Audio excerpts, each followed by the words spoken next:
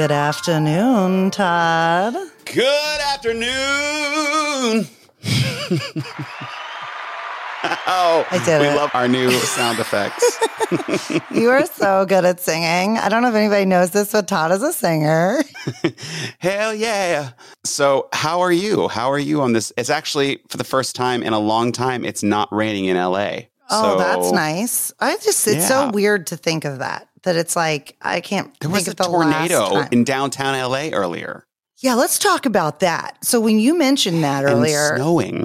Snowing on the beach, where in downtown LA was this tornado? Did it destroy things? The way I found out about it was through TikTok, and I was like, excuse me. And then I went and looked at the news. It was an actual tornado in downtown Los Angeles, and there was literally a couch flying through the air. Stop.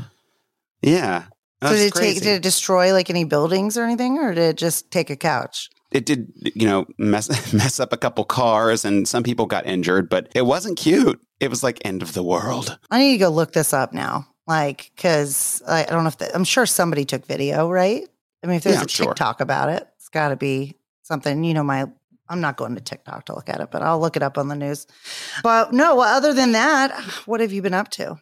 What have I been up to? I did a ship recently. I'm getting ready to go to Barbados in a week join a celebrity ship. So that should be fun. I'm going to try to get a tan, although I tried this time and... Yeah, what happened? I'm still Casper. I don't know what's going on, but at least I'm the friendly ghost. Yes, you are friendly Casper. I'm going to do that. And then I'm coming to Charleston. Yes. Which hopefully I'll be around for the Oxygen Ball again this year. Yeah, you better be. Yeah, I hope that will take place. But what about you? What are you up to? Well, I've been getting ready for said Oxygen Ball. Really on a roll with that. Feeling a lot better than when I was actually competing. So that's a little bit of a interesting twist. And then, we've just been really working hard on recording, getting all these guests and trying to make the best, show possible for all the people. So I'm, pumped about that. It has been tiring at times, almost to a level of non-functioning, but that I think lends itself well to our topic that we are discussing today, which is burnout. Burnout. Yeah, it's a real thing, dude. It's real. And I think anybody with any responsibilities or anything is going to relate to it. And, we have had another opportunity to bring back somebody that we've already had before. But this is why I love this so much, is that we get to build these relationships and have these experts come on and talk specifically about these things that we experience, we know other people are experiencing. So we got to see Joelle again today, and she got to tell us all about how we can stop doing this to ourselves, which is 100% exciting. Joelle Maletis. Yes. We're so happy to have her back today. I know. We get into it later, but she just gives such great advice. I think a lot of people are going to come away with some solid, practical steps to handling things. So could you go ahead and tell everybody a little bit about Joelle who does not know about her? Absolutely, Laura. Joelle is a world-renowned international speaker, psychotherapist, trauma expert, and author of a TED-Ed PTSD video with over 3.2 million views and available in 28 different languages. Her passion is mentoring, coaching, and supporting people while overcoming struggles that are keeping them from living a meaningful and balanced life full of fulfillment, joy, and contentment. By helping others see adversities as an opportunity to better themselves, she helps clients change their mindsets, achieve their goals, and create positive outcomes using post-traumatic growth. Her career highlights include being a guest speaker on ABC's 60 Minutes Beyond the Headlines, Switch YouTube live post, DoD's Hire Vets Medallion Award recipient, and several outstanding achievement awards for top female executive. Without further ado, we give you Joelle Maletis.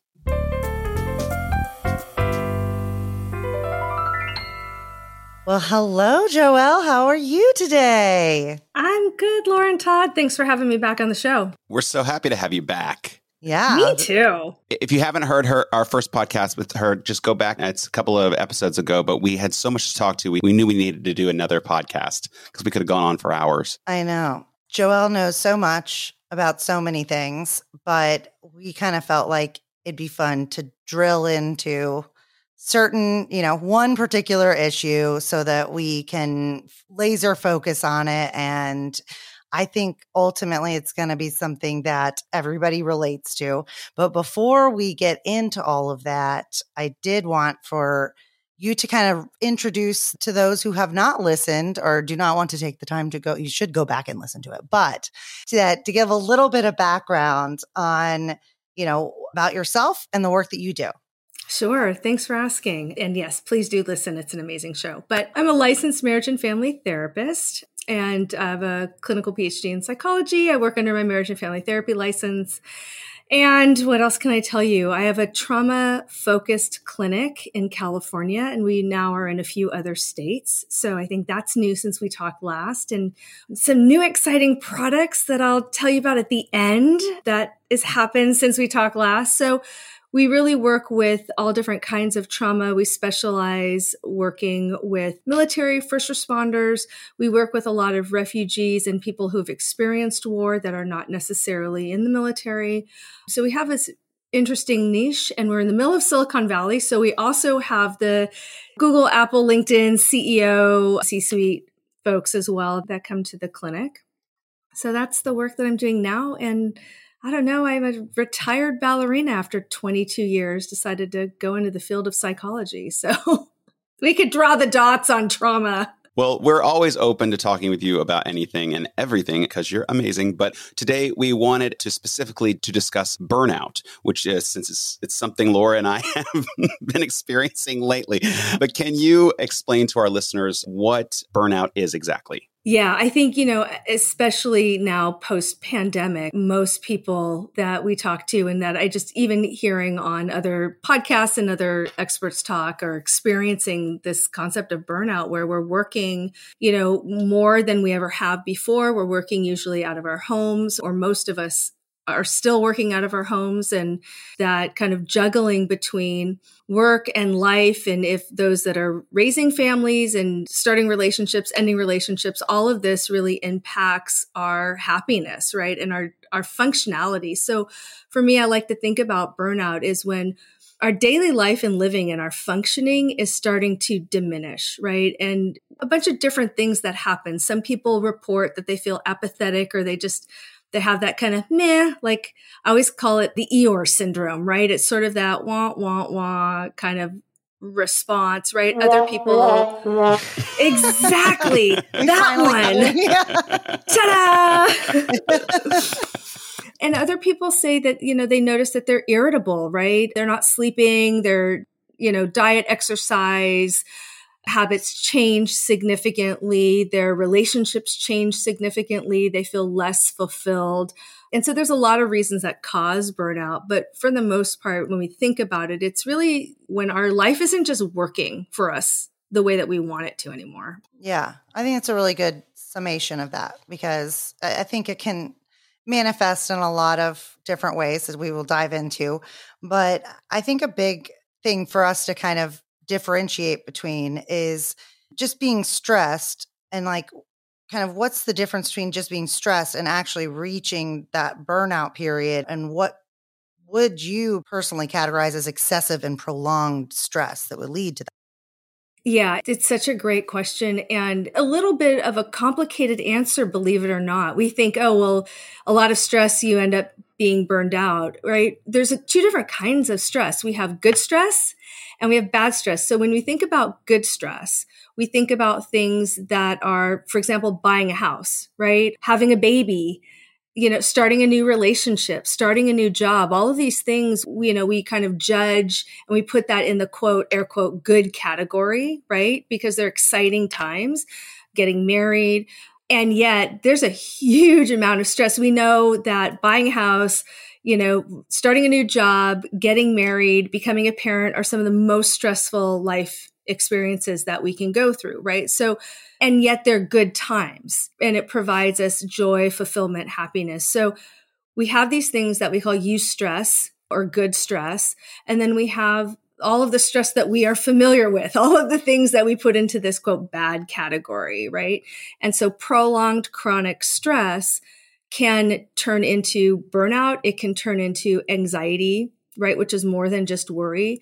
And it can move also into the body, and we have physical illnesses that can come from stress, right? People report, chronic fatigue syndrome, fibromyalgia, adrenal fatigue. So, and I'm not an MD. These are, heart attacks, right? Things like that come from prolonged stress. So burnout is more in this area of it's too much stress. Sometimes it's good stress is included in that category, right? So too much stress, mind, body, and soul, right? Our body can't take much more of it. We're in this constant cortisol dump and these stress hormone dumps all the time.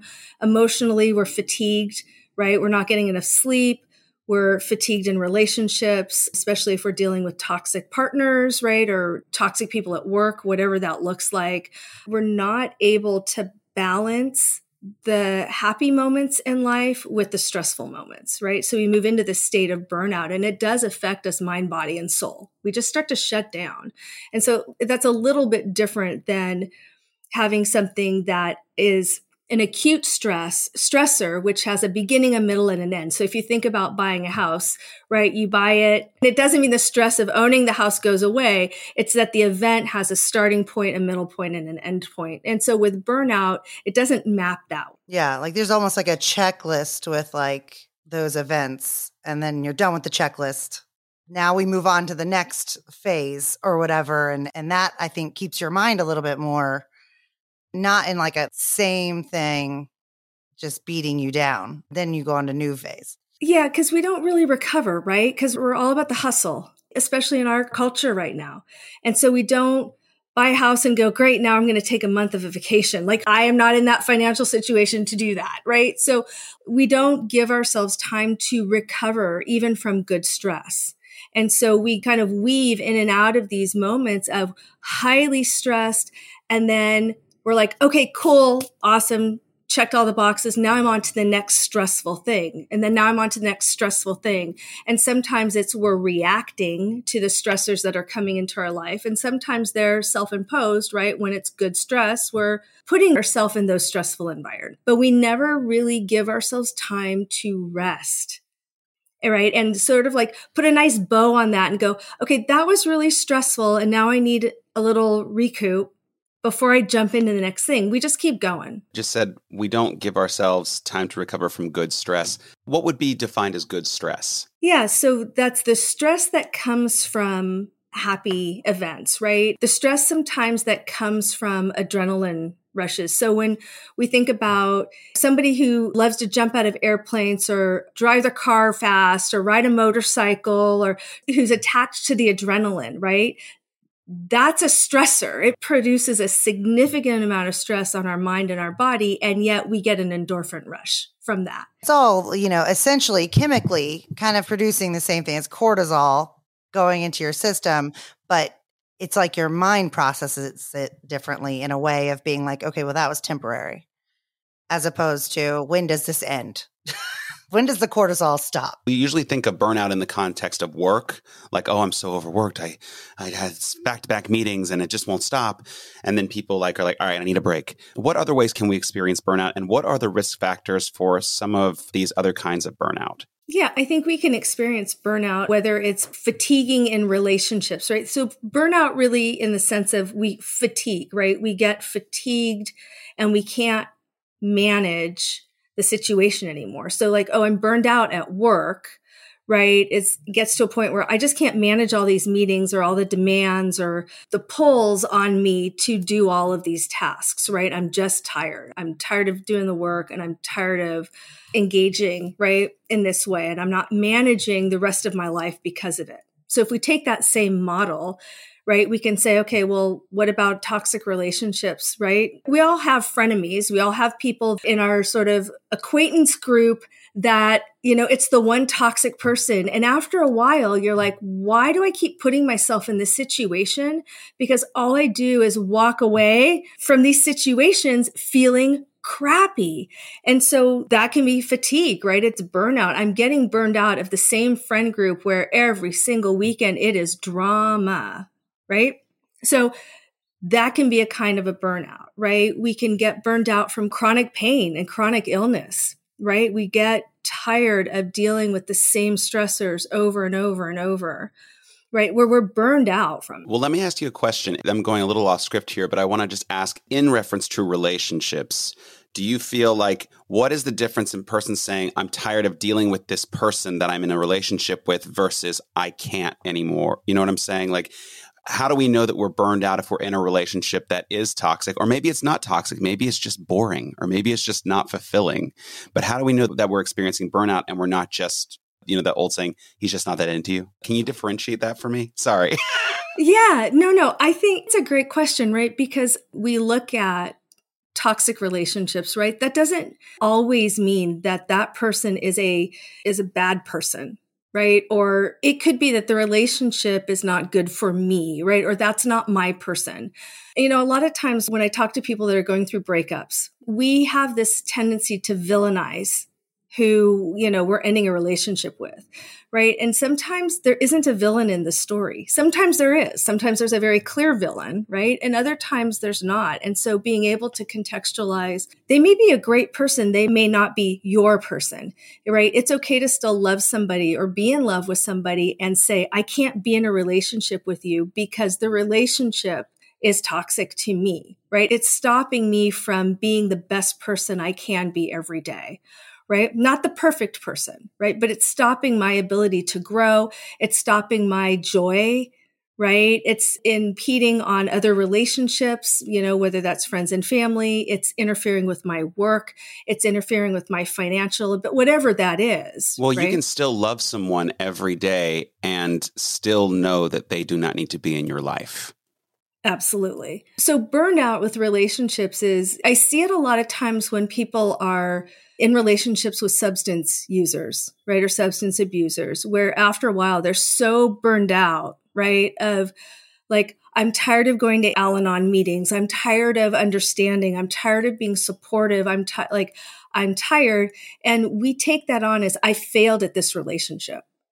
Right? Instead of saying like, I'm burned out from emotionally being available and on, right? All the time. And that also kind of reminds me, like when we were prepping for this, I was, looking at all the different kind of the ways that this can manifest. And I saw a lot of references to, compassion fatigue, that a lot of people that are in like jobs such as, being a caregiver or even being a caregiver at home, that can cause this kind of, I'm just tired of always having to put these other people first. And I'm not ever first. It's sad. You basically at a certain point, like your brain can only handle so much, you can only handle, it's hard to put yourself first. And also when your job or whatever is on the line, to continue to do that. So I think like kind of a part of it is if you're feeling that way in a relationship, then maybe that's a sign that it's not great for your mental health.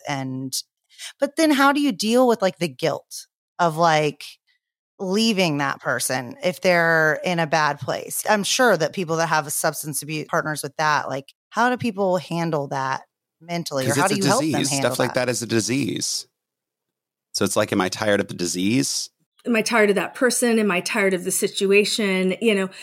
Totally. And the guilt and the shame, right? So it's guilt, shame, and blame. It's that magic trifecta of guilt, shame, and blame, right? And so it's like, I understand that this person that I love more than anything has this disease and they can't necessarily control it. I certainly can't control it. I didn't cause it, can't control it, right? Can't contain it. And yet it is impacting my life. And so sometimes that's the therapy work, right? With people who have compassion fatigue and have burnout is, what does that mean for you, right? What does that say about you? If you say, I can't do this anymore, right? Or I'm not willing to do it anymore, how do we work through the guilt? Because guilt is about my behavior, right? Shame is about what I think about myself. So if I can't do it anymore, what does that say about me? Well, I'm a failure then.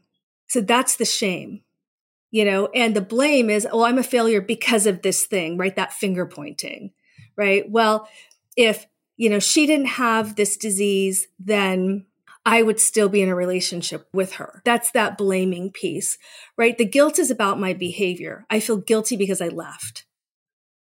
right? So it's so convoluted. And when we get to these places of compassion fatigue, burnout, they are traumatic in a sense too, right? So we now are dealing with trying to hold it all together, right? And feeling like I just can't.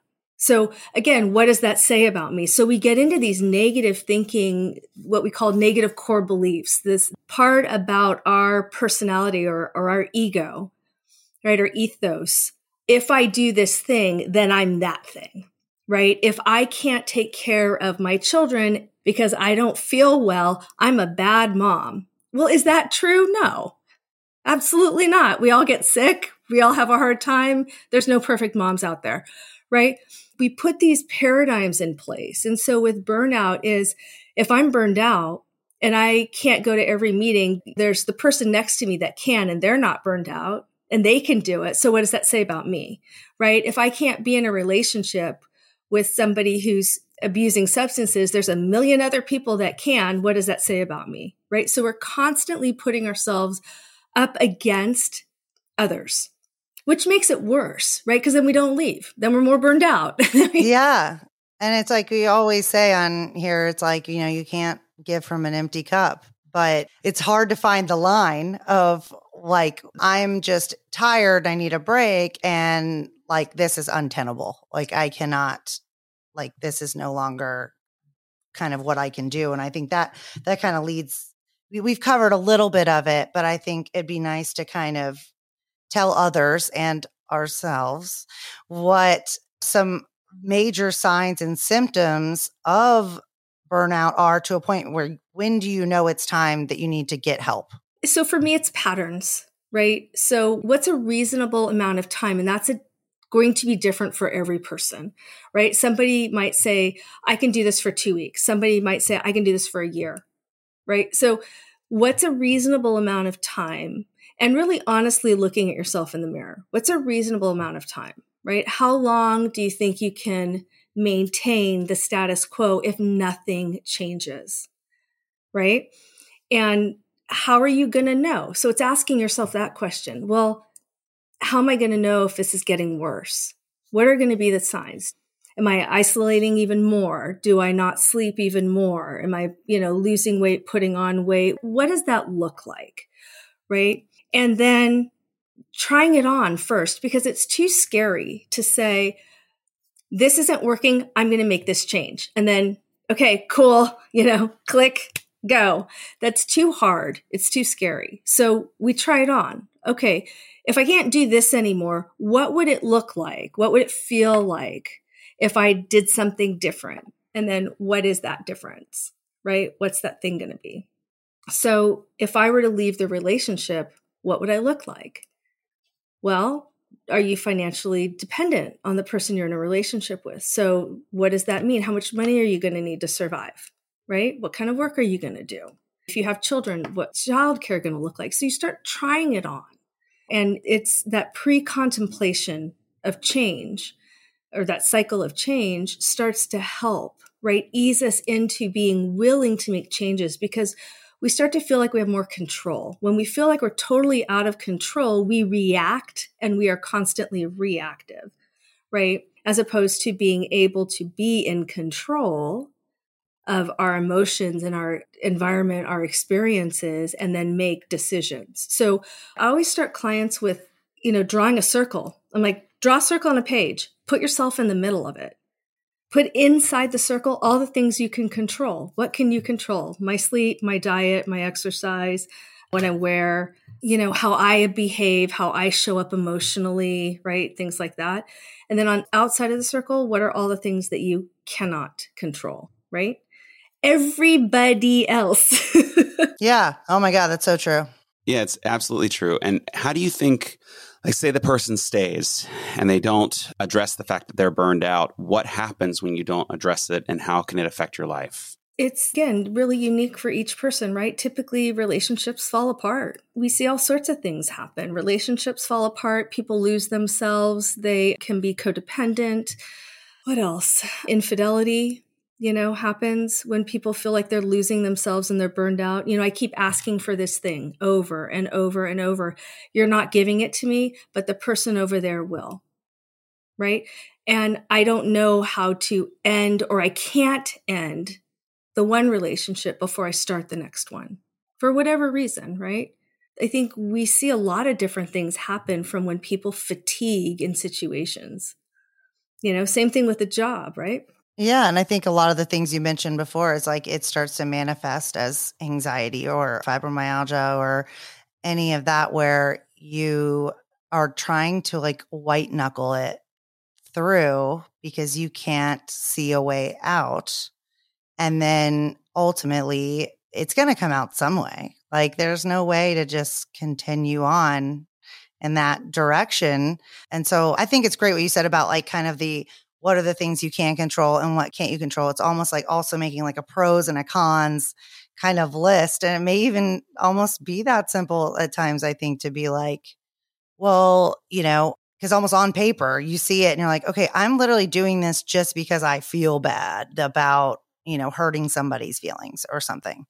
But at the end of the day, if this ends in you then ultimately still hurting their feelings because you just keep pushing through, or it ends and you ultimately end up becoming ill, then what's the benefit to that? I think that that's a really good way of looking at it.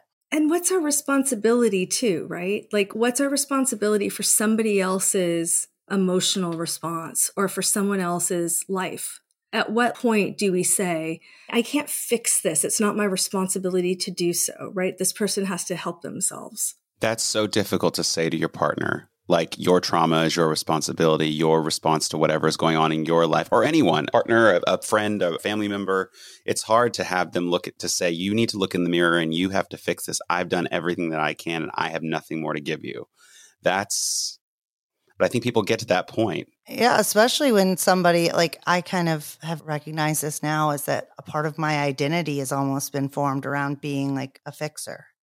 So, when you have to be like, I can't fix this, that's a very hard conclusion to finally come to, because that messes with your own identity of like, but then you probably are. feel shame for not being able to fix it. Exactly. And then we go back to the failure thing. So I guess it's insidious, isn't it? It is. It's like this whole catch-22 constant cycle. So I guess now that we've really nailed down what burnout is, and I think that we've probably got a lot of people nodding along with that feeling, how can one prevent getting to that point, but also treat burnout once it's happened? Yeah. So, prevention is, kind of this pre-COVID, pre-pandemic, work-life balance was sort of this catch-all phrase to try and prevent burnout. There's a lot of truth to that. And then we all started working and parenting and being teachers and doing all of the things that we have to do under one roof, which was awesome, right?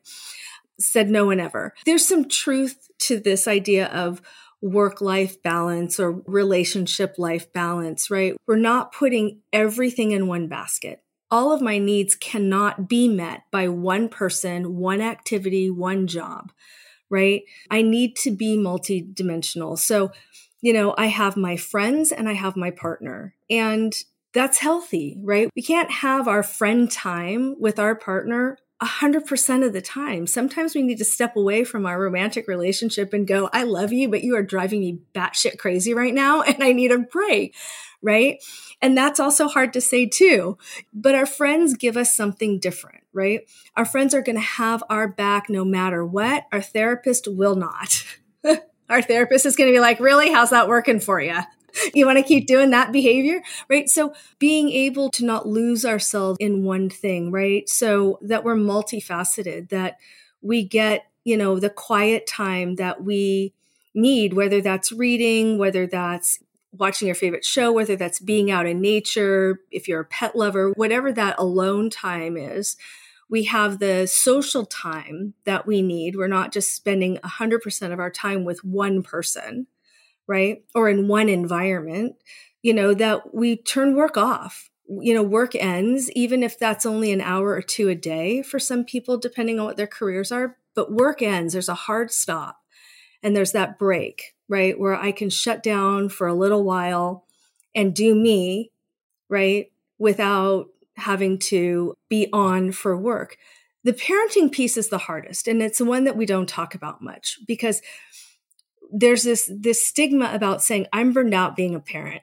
This was like my next main question. I was like, I wanted to get to the heart of this matter just as a single parent too, is like, with parental burnout, how do you step away from being a parent? I mean, like, not to mention the outside pressure of being the perfect parent and doing all of the crafts and doing all the bento boxes of the perfect meals.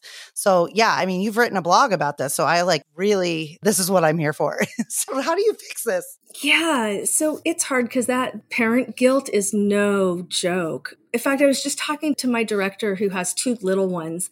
And she was like, oh, today was Disney dress day or whatever it was. And, we got halfway to school. We forgot the dress. I had to go home, pick up the dress. I get there and she's like, all I could do was, she's a full-time mom. She's in school full-time. She runs my company full-time. So we'll just start there, right? So this poor woman, she's like, and I walk in and all these other moms have brought the goodie bags and the stickers and the cupcakes and I'm like, yeah, I go, and you feel like you failed, right? She goes, totally. I'm like, yeah, the parent guilt is no joke. And she's like, I know I didn't. And yet we feel that. I wasn't at my kid's 21st birthday last weekend. Should I be? No. But then I feel like I've failed as a parent because I missed this milestone birthday, right? So this kind of stuff, it's real, and understanding that it's real and we're allowed to feel that, right? And then moving forward from it is really important. That helps with some of that burnout piece. I think giving ourselves permission where based on your socioeconomic ability, right? It's okay to say, I'm going to put baby with a sitter, with a family member, with a friend where baby is safe, and I'm going out with my friend for a couple of hours. Even if it's, I'm going to go out with my friend for a walk around the block for 30 minutes and grab a coffee, right? It's okay to take a break. It's okay to have strong boundaries with the kids and say, I love you more than anything. You are the best kids in the entire world. And it is time to go to bed because mommy needs a break. It's easy to say, right? Hard to do. Well, I think a big thing is I'm pretty loud about this with my friend group because I think that a lot of my friends, y'all know who you are, put too much pressure on basically being that there all the time, beck and call, don't want their kids to feel, and I'm not saying just my friends, a lot of moms, because, comparison, the thief of joy, it's always going to be kind of this competition of who's doing it better. You always feel like this one, these other kids are getting more attention than your kids are getting. But I always feel like it's a very important thing to remember that one, it's very recent in human history that we have had this nuclear family unit that where you are expected to be as the mother or the father, the only source of caretaking and attention and stuff to your children. People always say it takes a village. No, it literally did take a village, back in the day. So this is not natural, really, but also that ultimately it creates independence for your children to not have this mommy and daddy are everything. And I want to get everything that I want. And I do get everything that I want all the time. It's almost like the same as putting up boundaries for relationships and friends of I'm not your one source of everything. And I agree that permission, I feel like, is so important, as you said as well, much easier said than done.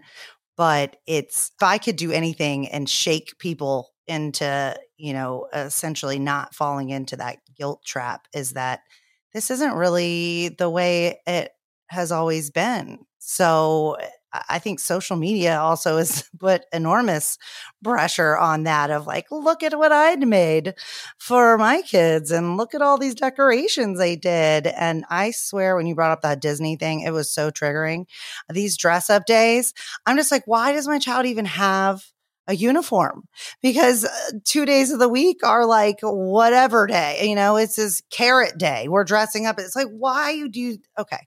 So anyways, I'm gonna get off my high horse about that. But I think that that's a big pressure that a lot of moms feel in particular and not so much dads. You don't think the dads, wait, hold on. You don't think the dads experience like the same?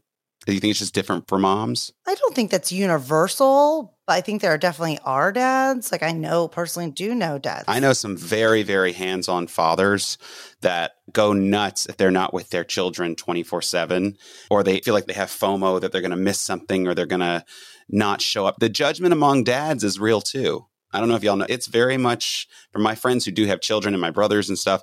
It is very much when they're at their group events and, the dads are watching each other's behavior as well. And I agree with you. But there's a lot more pressure on the mother for sure, especially amongst other moms, I can imagine. It's still, this kind of old heterosexist gender norm crap where moms do this and dads do that. And I think, like you said, with social media, there's a lot of stereotypes and social norms out there that I don't think where we're at anymore. And so, we absolutely see that from dads. I see a lot, especially again, in being in Silicon Valley, where dad isn't necessarily the primary, financial, sometimes it's dual income. And then there's this split of like, okay, well, we're both really high powered, C-suite people. So who's taking the baby, who's doing this, who's going to soccer game. And so there's a lot of stress, like you said, the fear of missing out. So I think it's probably where people live in the country, what they do for a living, and kind of there's so much more to that. I think parent guilt, it's real. It's almost like the labor division too. So like when it comes down to it, if the mom got more going on, the dad's going to need to or is expected to step it up, and then they go into that same role. It's just like the roles have now started to kind of even out, I think, a little bit more. So I agree, Todd. I don't think it's, just moms. It's just more of how that works. I do have a question circling back here to burnout. Do you believe certain people are like predisposed to burnout? That's such a great question because it really is asking this idea of resiliency, right? What makes somebody resilient? And, there's research on both sides. There's actually good research on both sides that says, yes, if you don't have resiliency or grit, you are more prone to being, having burnout or compassion fatigue, anxiety, so on and so forth. And then there's research on the other side that says, it's, nurture, not necessarily nature, right? Or nature versus nurture kind of an argument. So I think it really is very specific to individuals. I can just talk about me, right? Like my children are now young adults. When they were little, and it was me, then me trying to take care of them and going back to school and working full time and being a full-time mom. And then doing that on my own. I went through a divorce when they were 1 and 3. And I was very blessed to have a good co-parent. I was still a single parent though. It was rough and I felt burned out a lot. And I felt like I didn't have a choice, right? Like I didn't have the quote luxury to be burned out. If I didn't get up and take care of them, nobody was going to, right? And so is that resilient? I don't know. I mean, when I talk to people about that, or when I go to therapy, as yes, therapists see therapists, and we talk about, oh, look at how you were so resilient and look at all of these things you did. I'm like, yeah, but I didn't have a choice. Well, that's a very interesting narrative because that's actually not true, right? I could have had my parents come and help me or a friend.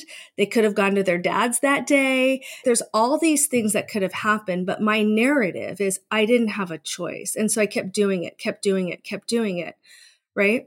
And so I think some of it is about our value and how we see ourselves, right? And this idea of, are we open-minded, strong, resilient? Is that how we see ourselves? In which case we're going to keep pushing through until burnout smacks us in the face because we don't catch the signs of like, God, I'm really fucking tired. I am really tired and I need a break. Because we're like, I can do it. I'm strong. I'm resilient. And so I don't know how helpful that is, right? Where other people will say, I'm not resilient at all. And it's like, yeah, but you wake up and you go to work every day. Their internal monologue is, but I'm not resilient. It's like reframing. Like you just have to kind of reframe how you see the situation and be open, I think, to alternatives as opposed to what you just got fixated in your brain of what is the best partner, who we see as the best parent or even worker. Like, I mean, I think there's a lot of people that there's sometimes external expectations, but a lot of it's internal, especially people that are like CEOs or whatever. It's almost like everything's got to be bigger, better. Let's keep going, going, going. And with that kind of house analogy, like just take that and times it by like your life as opposed to just a house. I know the feeling on all the sides. So I think it comes down, I think, a little bit to that same permission, like that you're allowed to feel that way. But if you don't make a change about it, then, what are we doing here? Yeah. And small changes are okay, right? We can make what we call micro changes. So if I am not getting enough sleep, can I go to bed 10 minutes earlier? Not 3 hours, right? Like these little micro changes, right? Can I get outside and take a walk after dinner, even if I take the dogs and the kids and we all walk around the block just so, I can get outside and get some fresh air, right? These little micro changes are what helps for sure. And I think too, this idea of burnout, compassion, fatigue, and resiliency, they're new norms. Like when you talk about sort of the nuclear family, part of that is in the US, there's a cultural explanation for the nuclear family of why we are now the way that we are. And there's some historical issues with that, political, economical issues. The same thing comes with burnout, where if you ask people who are probably in their late 70s, and up, that's not a thing. You got up, you went to work, you did, it's kind of like suck it up, buttercup. And I'm not saying that is better by any stretch. It's just as generations go on, as we have more emotional intelligence, we're starting to realize, right, some of the impact of that thinking. And for those of us who were raised in a house where it was like, suck it up and keep going, you keep doing that, right? So is that resilience? What is that? Or is it a bad cycle? Is it a bad cycle? Right. So this idea of micro changes, right? How do we make small changes? Because those small changes stack up and become really big change over time. And it's actually a short amount of time.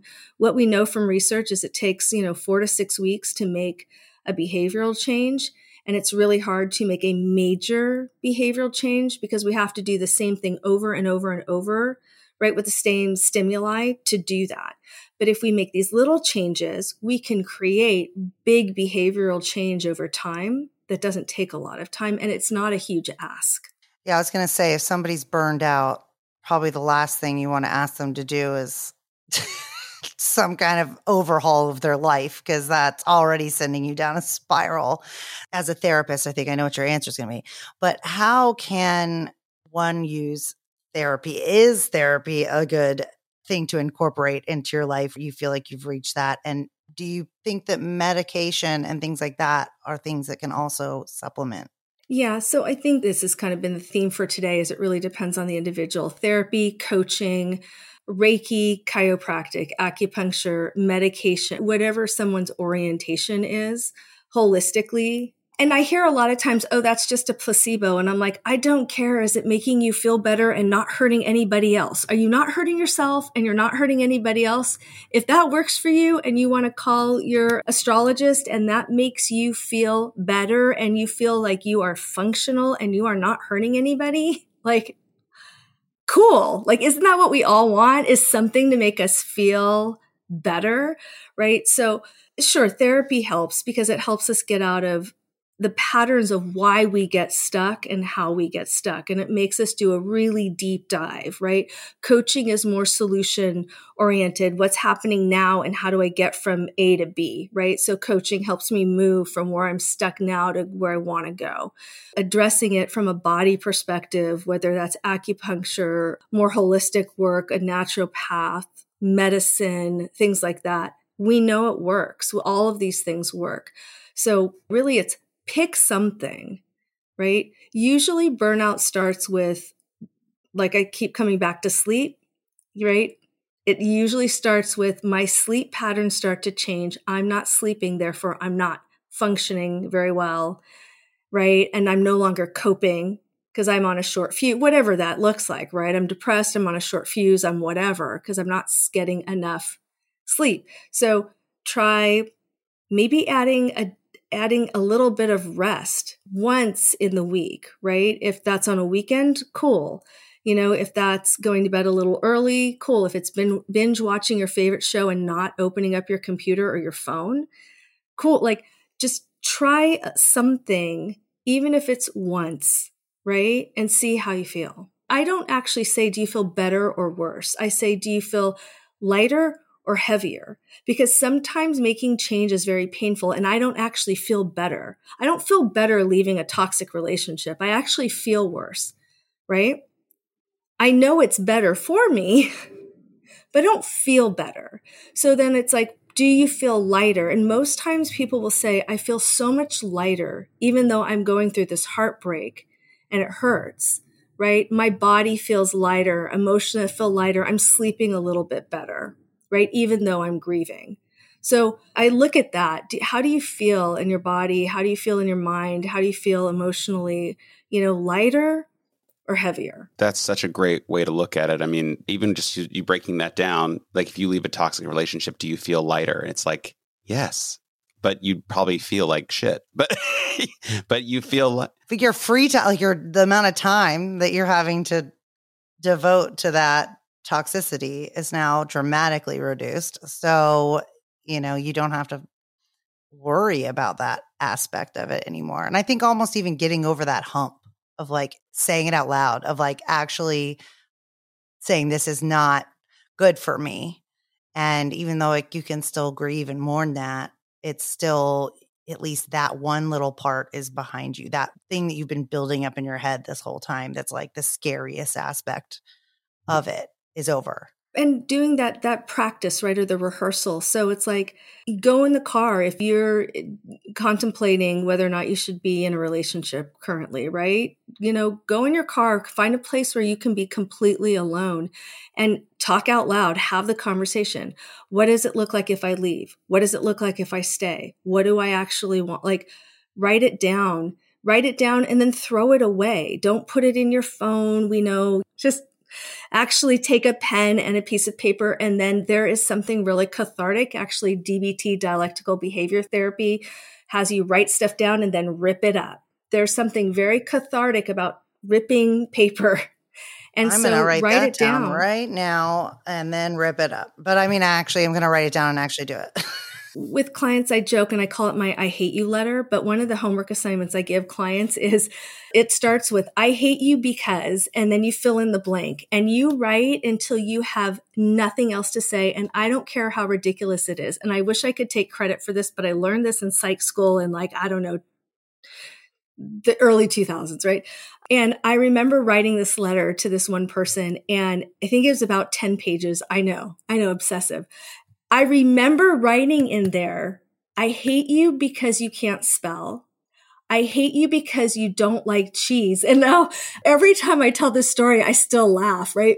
That's where it got to this point of being ridiculous until it was just this complete emotional release, right? That cathartic release and I just sobbed and sobbed and sobbed.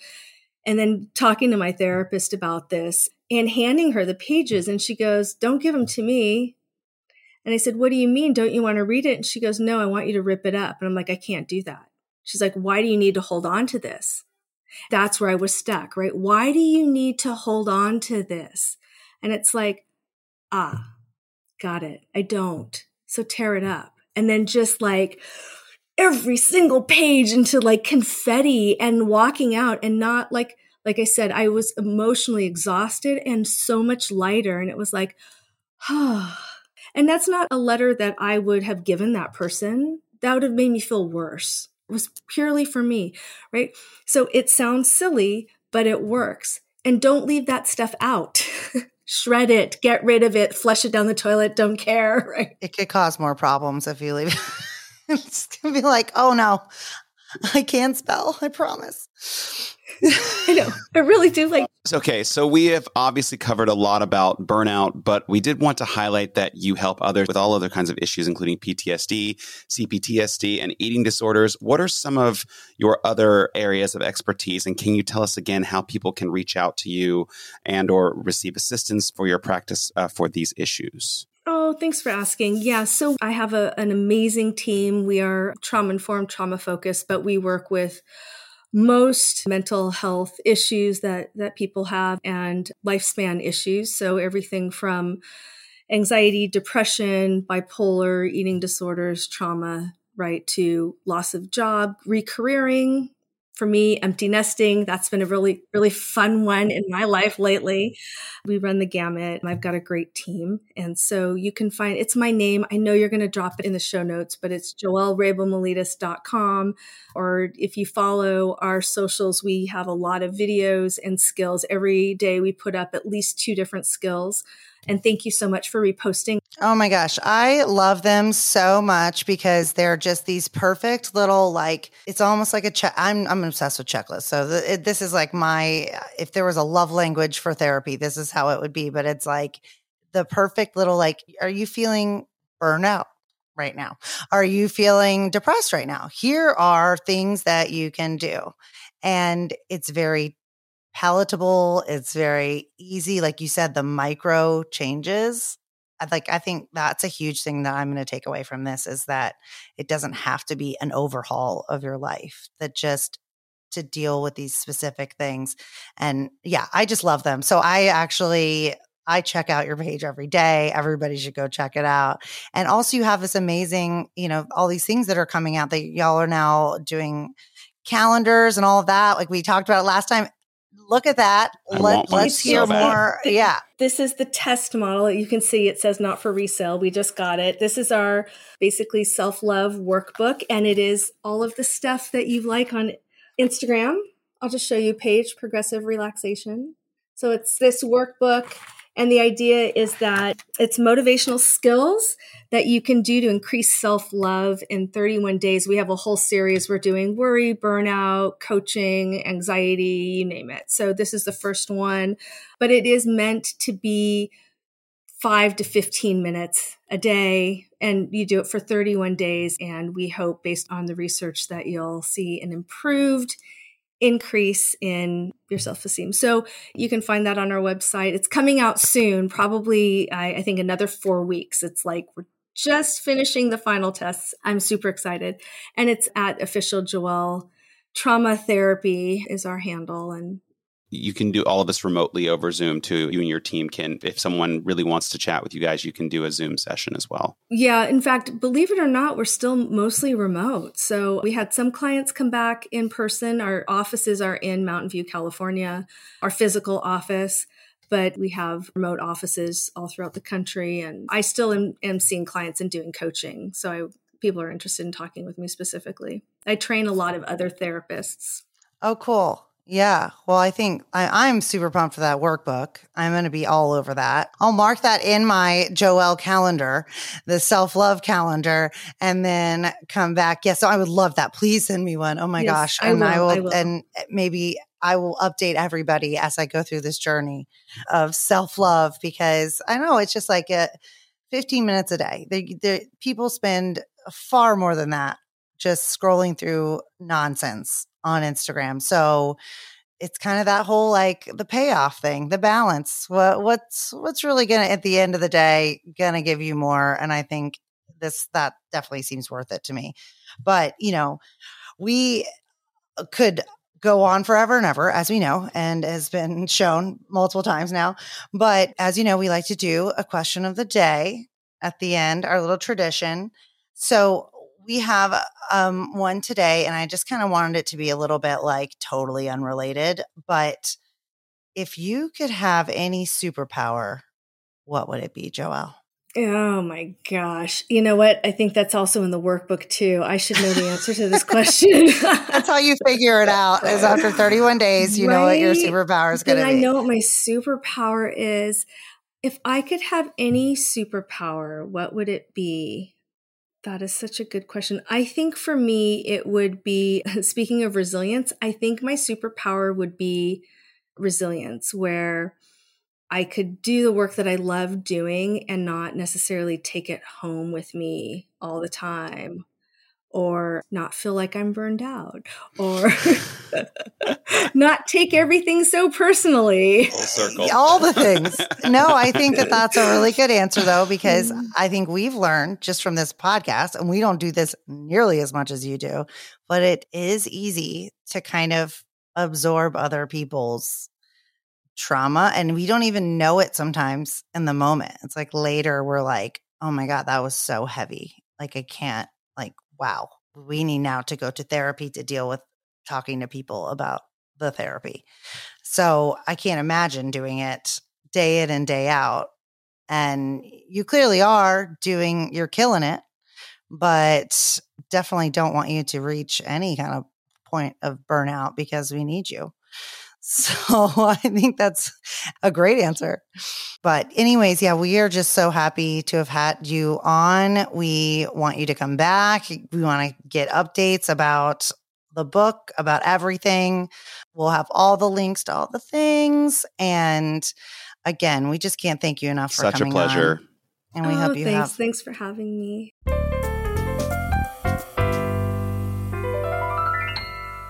All right. What did you think? She's so great.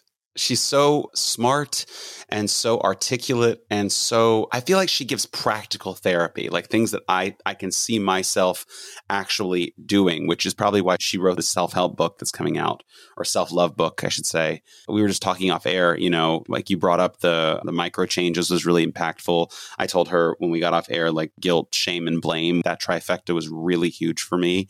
And then I realized that you can probably prevent burnout if you recognize that it's starting. And I just never thought that that was even an option to go, oh, wait a minute, I can go for a walk, and that I hate you. Oh my God, it's my favorite thing. I was like, off air, we were talking about it, and she was saying that even in when she was in school, that they actually had to write 10 of them. And it wasn't like necessarily somebody that you really in that moment hated, but it was like more of a reflection of yourself, of looking at what you had come up with to recognize where maybe you were putting your own expectations or whatever on other people. But I agree. The practical aspects are what I love so much about her, because it's one thing to sit here and just talk in circles, which we love to do anyways, but just say you can't give from an empty cup, but for real, here's how you fill your cup back up. And this is why you are thinking this way. And here is an idea of something that and that's why I love her Instagram and why I share so much of it, because it's practical advice. It's not just like a quote. And she talked a lot about nothing that I can relate to because I'm not a parent, but the parental guilt. It is a real thing that, men and women both alike do suffer from it. And I can imagine that if you can't be somewhere for your child, or you yourself just need a break, I need to go and I need to get out of the house. I need to go see a friend, or I need to go hang with my mother for an hour. I need to go hang with my father, whatever, a friend, that you don't need to feel guilty if you need a break from your kids. Because sometimes you need a break from your kids, but you also need a break from your spouse, your partner, your boyfriend, your girlfriend, a best friend, whatever it is. You just might need a break. It doesn't mean that you don't love them, but everybody can drive everybody crazy. Yeah, I really loved that she said, and I could go on about the parent thing forever. I do first want to thank you for bringing up the fact that it isn't just moms. I definitely wholeheartedly believe the same thing can happen with dads. It's just traditionally that's kind of been the way it is. But no, I don't think it's a singularly a mom thing. But I love that she brought up the fact that the best way to kind of prevent it is to have a multifaceted life, to not put all of your eggs in one basket and say, okay, I need my job to make me happy, or I need my spouse to make me happy. It's like every part of your life has its own little part to play. And in a way, take a break from that other thing. Because then that takes the pressure off of not only those people you have a relationship with, for them too, but also for yourself to take a breather. And then you appreciate it more, because it's not all the time. Exactly. Burnout, I think that everyone listening to this podcast has probably experienced it at one point or the other, especially if you're a millennial. I think at this age. It's like our expectations of what we're supposed to be doing is absurd. It's insane. I think our generation were, like she said, we were just of the generation that's just like, get over it. Like, shut your mouth and get on with it. And but now, also be this new amazing generation, at it, everything that you do at the same time. Nail it, kill it, and don't, especially in the South, don't disappoint the family. Don't make the family look bad. Oh, yeah. And be perfect and, and don't cry about it. There's no crying in baseball. It's all around. It's too many things. We all love a league of their own I reference. had to make a league of their own reference anytime I can.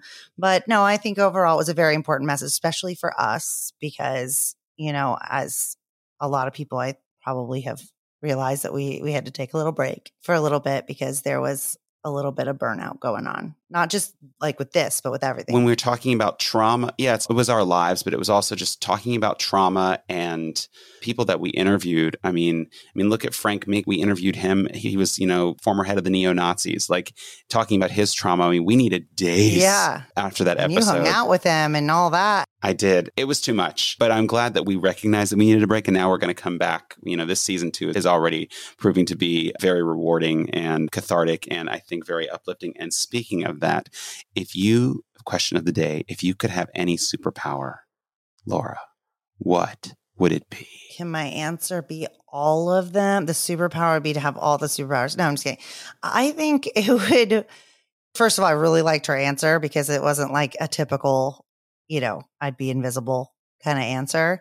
So I'm going to try to kind of go off of that too, of if I had any superpower, it would be to almost know other people's, not thoughts, because I don't want to hear everything what you're thinking, but to know how other people receive messages and love, just like without having to dig for it. And to I would say just how to make everybody happy, but that's kind of just like the best way to do things, like to get a message across, to get something accomplished. And obviously I would love to be able to fly, but anybody would love to be able to fly, I think. There are some drugs in West Hollywood that you could really enjoy that. Yes. Is this literal or is this, we don't have to literal nail flying it down to that. So, if I had one that was like more emotional, it would be to know everybody's love language. And the other one would be to fly, whether that's on drugs or just in space. What's yours? Honestly, my superpower would be like to never get symptoms of being sick. So I'm just going to be real with all y'all listening. I hate with a passion. I hate throwing up and I hate diarrhea. Diarrhea for me is the worst situation ever created on man. I don't know why God, the universe was like, you know what we're going to do? If something doesn't agree with your stomach, we're going to have you on the toilet for hours. We got to get rid of it. You got to get rid of it. How else are you going to, is it going to ooze out of your skin? I just no, but throwing up literally is I will do everything in my power to avoid throwing up, unless it is coming out projectile. Sorry, everybody listening to this is probably disgusting, Todd, but you know what? You all feel it too. I know all of you don't want to, be around that porcelain circle. It is the worst. We don't want to. It's the worst. And you just feel like it's never going to end, God. Especially if you have the dry heaves. I can tell you there's that saying, there are no atheists in foxholes, but I think there are no atheists that are vomiting over and over. If there's any time you are praying to God is when you are on a toilet or puking into a toilet. That is when you are now one with God. You are praying to him about everything. I will change my whole life if you make this stop. Exactly. So that would definitely be my superpower because I just hate that feeling. I hate being sick. Yeah. I think that's a really good answer. Anyway. I agree with you. That is, sorry, everybody, for the visual. Yeah, you don't have to visualize it, but you know what we're talking about. Don't act like you are above this. That is the definition of hashtag turn the page on trauma. Right?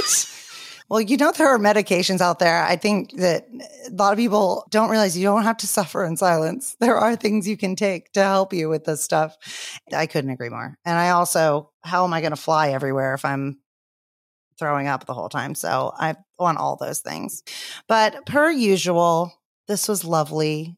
Left with a lot of good lessons. And Joelle, thank you so much for coming back on. We just adore you. You're the best. We love it. Thank you. And, until next time.